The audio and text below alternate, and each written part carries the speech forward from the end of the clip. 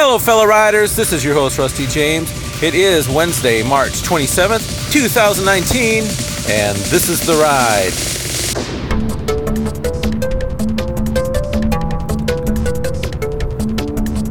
Coming at you live and in person. This is Rusty James, enjoying what has now made my day one of the most spring-like days I've been able to enjoy this year. 46 degrees, I know that doesn't sound like much, but with sunshine, low wind, it is very beautiful. I appreciate days like this. I truly do, because, well, you know, I'm going to ask you a question. Do you appreciate days like this? It's just ever so slightly overcast, but the sun is out. The air is crisp, but not cold. I've still got a jacket on, but I don't really need it. But can you appreciate a day like that? If I were to ask you that at the end of the summer, you might be depressed by this kind of weather. But for me, I'm asking it after a ridiculous winter, and I'm feeling good. Isn't that weird how our situation, maybe the environment we find ourselves in, it can be seen in different ways. It's the same environment, but we can sometimes see it differently. I always tell my kids, you know, when the weather's bad, and you could be bummed out about that, and I need to tell myself this even more, when the winter is bad, when the season is bad, and you really don't like it, remember that season helps you to appreciate when things aren't that way. I feel like I can say, no matter what you're facing today, there's really two ways to look at it. There's our mortal, carnal way, our temporary way, with our limited thinking, or there's a way to think about it from God's perspective. I like to look at things with God's perspective. It takes a lot of pressure off me. For one, things that I can't control, if I look at it from my perspective and I want things to change, yet I'm powerless to change certain things, I can get overwhelmed and stressed and fearful, really. But if I have the mind of Christ and look at that thing, it creates hope. I still don't know how to solve the problem, but I don't need to know how to solve the problem. God solves problems, the kind that I can't. The unfortunate thing is we do live in a world that has been corrupted by sin. So there are issues we deal with, consequences of bad decisions that people make, that we make at times.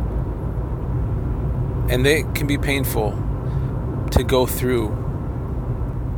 I don't understand why it's appointed for everyone to die. Well, I do understand, because sin entered the equation back in the garden. But I have a friend who recently died, and he's younger than me, and it seems like you could look at it multiple ways. Someone might say, why did God let this happen? And I don't understand. Here's one of those things. I don't have the answer. And I'm not going to know the answer. And I can't figure it out in my own mind. And I believe that from God's perspective, when He looks at that situation, He knows why things happened. Sometimes things happen and they're just a consequence. What do you say to God when bad things happen to good people? Well, the Bible says that we're not good. God's good, and we become good by accepting what He's done for us. But our nature isn't good. So all I can do is thank God for every breath I do have, right? And utilize the time I have to the best of my ability to do what I believe He's called me to do. And probably that's where I need to go today. What's God called you to do? For those of us who are believers, we know that there is a plan that's bigger than the typical plan that society has told us we're to strive for. What's that plan? Well, it's all in the perspective. Someone might have a plan that says, you will be successful and happy if you get the house on the hill, the white picket fence, the job, the wife, the 2.4 kids, and a dog and a cat, and a really nice vacation every year, and you live happily ever after. That's what you strive for. Now, the fact that was the first thing out of my mouth makes me think that I might have thought that. I probably did think that. But if there's anything that years have told me, is that there's a lot of things in life we strive for, and they are not what they seem. They're not filled with the happiness that you once thought. Some of us strive to be popular or celebrity status and the money and the fame, and when I'm there, then I don't need to worry about stuff. I just saw an article the other day. Pierce Brosnan, I think that's how you pronounce his last name. He was one of the James Bond guys in the 80s and 90s. He's been in a number of things. I think he was in Mrs. Doubtfire, if you remember that movie. That guy is worth millions, like most Hollywood actors. I think I saw his net worth might be, 80 million something right now. That guy has had to deal with a lot of things in his life. He's had a son that was in an accident when he was a teenager that could have killed him. I think he had a daughter who died from ovarian cancer. I think his first wife died from cancer. He's had to deal with some things. So money and fame doesn't keep you from having to deal with life. Some people might strive to be, the CEO, the leader, the main power guy in a company or in some field. If you ever thought that being the top dog makes you have a life of ease, I can tell you that is absolutely not the case. The more I realize that the leadership and the responsibilities that leaders have to deal with, there's a reason they get paid more. So, it's not to say that any of these things are bad in and of themselves. We need actors. How do I know? Because I enjoy watching film and escaping reality for a well-portrayed story. So I support that. I also support companies that flourish, so I support the CEOs that run these companies. I support the family. All of these things. But they're not the end goal. There's something that we do, but what my original question is, what's God called you to do? He may very well have called you to be a father or a mother, to raise your children in a godly home, to be able to instill God's vision into the next generation. That might be the thing. And that's noble. He may have called you into the ministry, as a pastor or a worship leader or someone who works with the poor or the homeless or the widows or the orphans. But no matter what you call it, your role that you're to play, your calling, it's still a ministry. You're ministering to your family. You're ministering to the world around you. You're ministering to the employees in your firm. You are God, Jesus Christ, to those around you.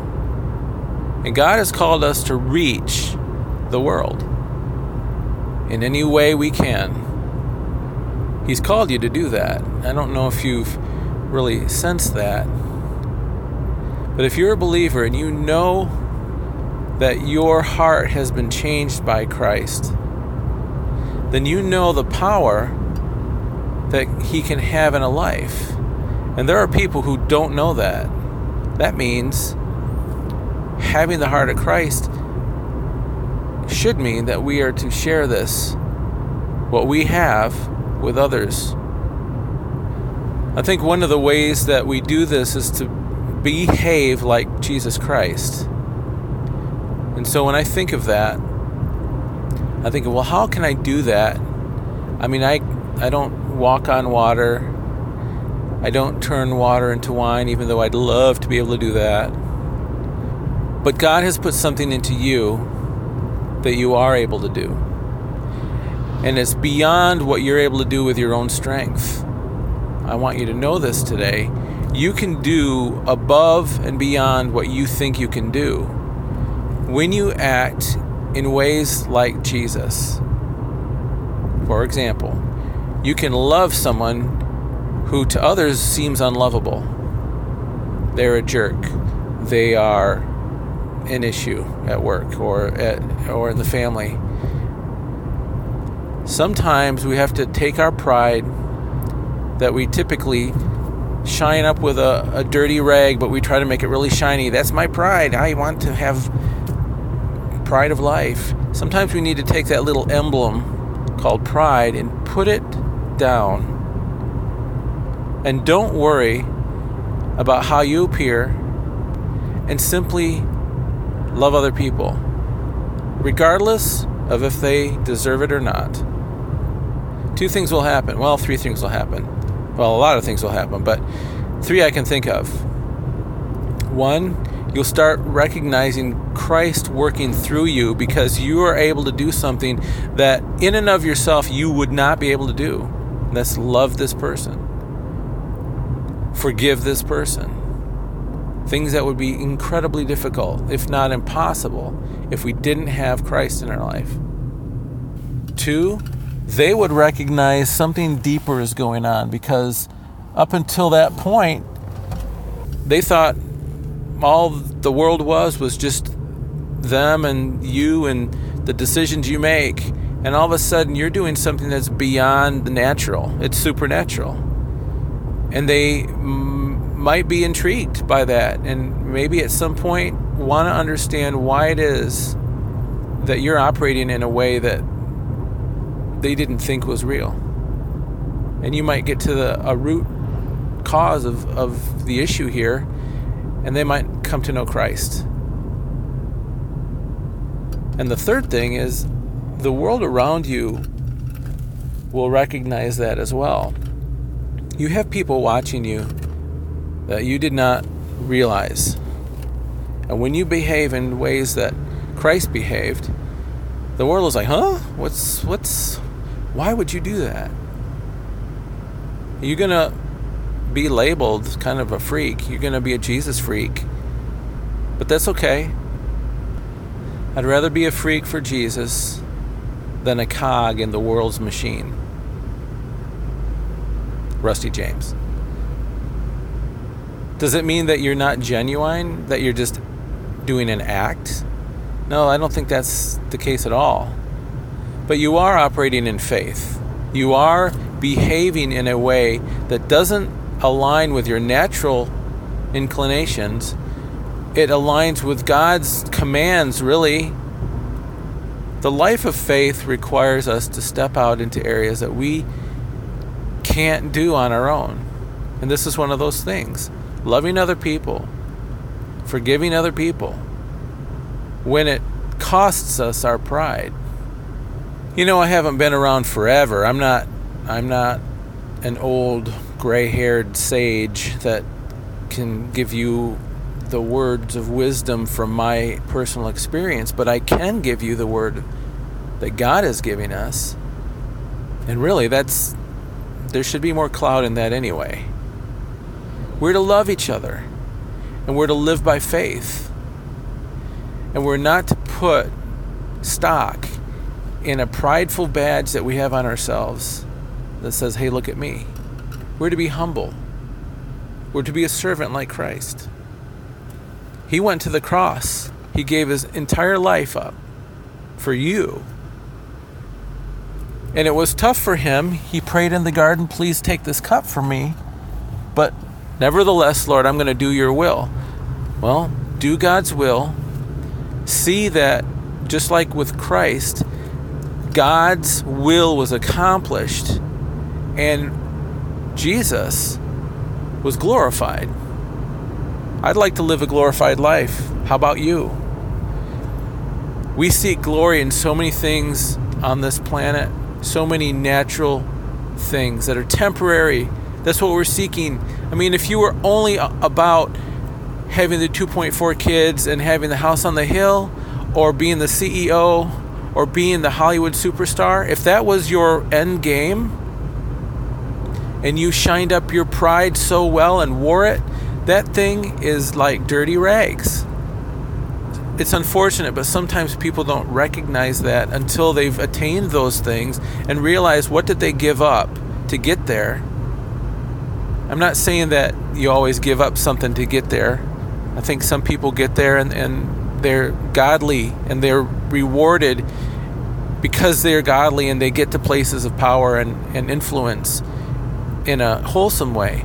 But if you are giving up God's calling in your life just so you can shine that pride badge and wear it for the world to see, you may hit a day when you look down at your chest and you see that badge and it's become rusted, tarnished, and it's falling apart, and you thought that you did the best you could.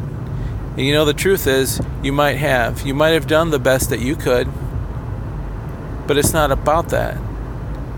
It's about doing the best that you and God can do. I hope this has helped you today. It's hard for even me to say this stuff. I didn't know that we would talk about this really today. But living for Christ is just that. It's living for someone other than me, right? I want to live each day in a way that glorifies God. And I know that happens when I lay down my pride and do what God's commanded me to do. So think about the things that you know you should be doing. Things that the Word is clear on. Hey, we need to make sure that we're aligning with God's will. If you do that, I can't guarantee that things are going to get better and that the world is going to become a bowl of cherries. We know that that won't happen. But I believe that when we have that mindset, it causes us to see the world the way God does, with hope. There is a solution, even though there's conditions that arise that seem like there is no solution. So, what are we going to do today?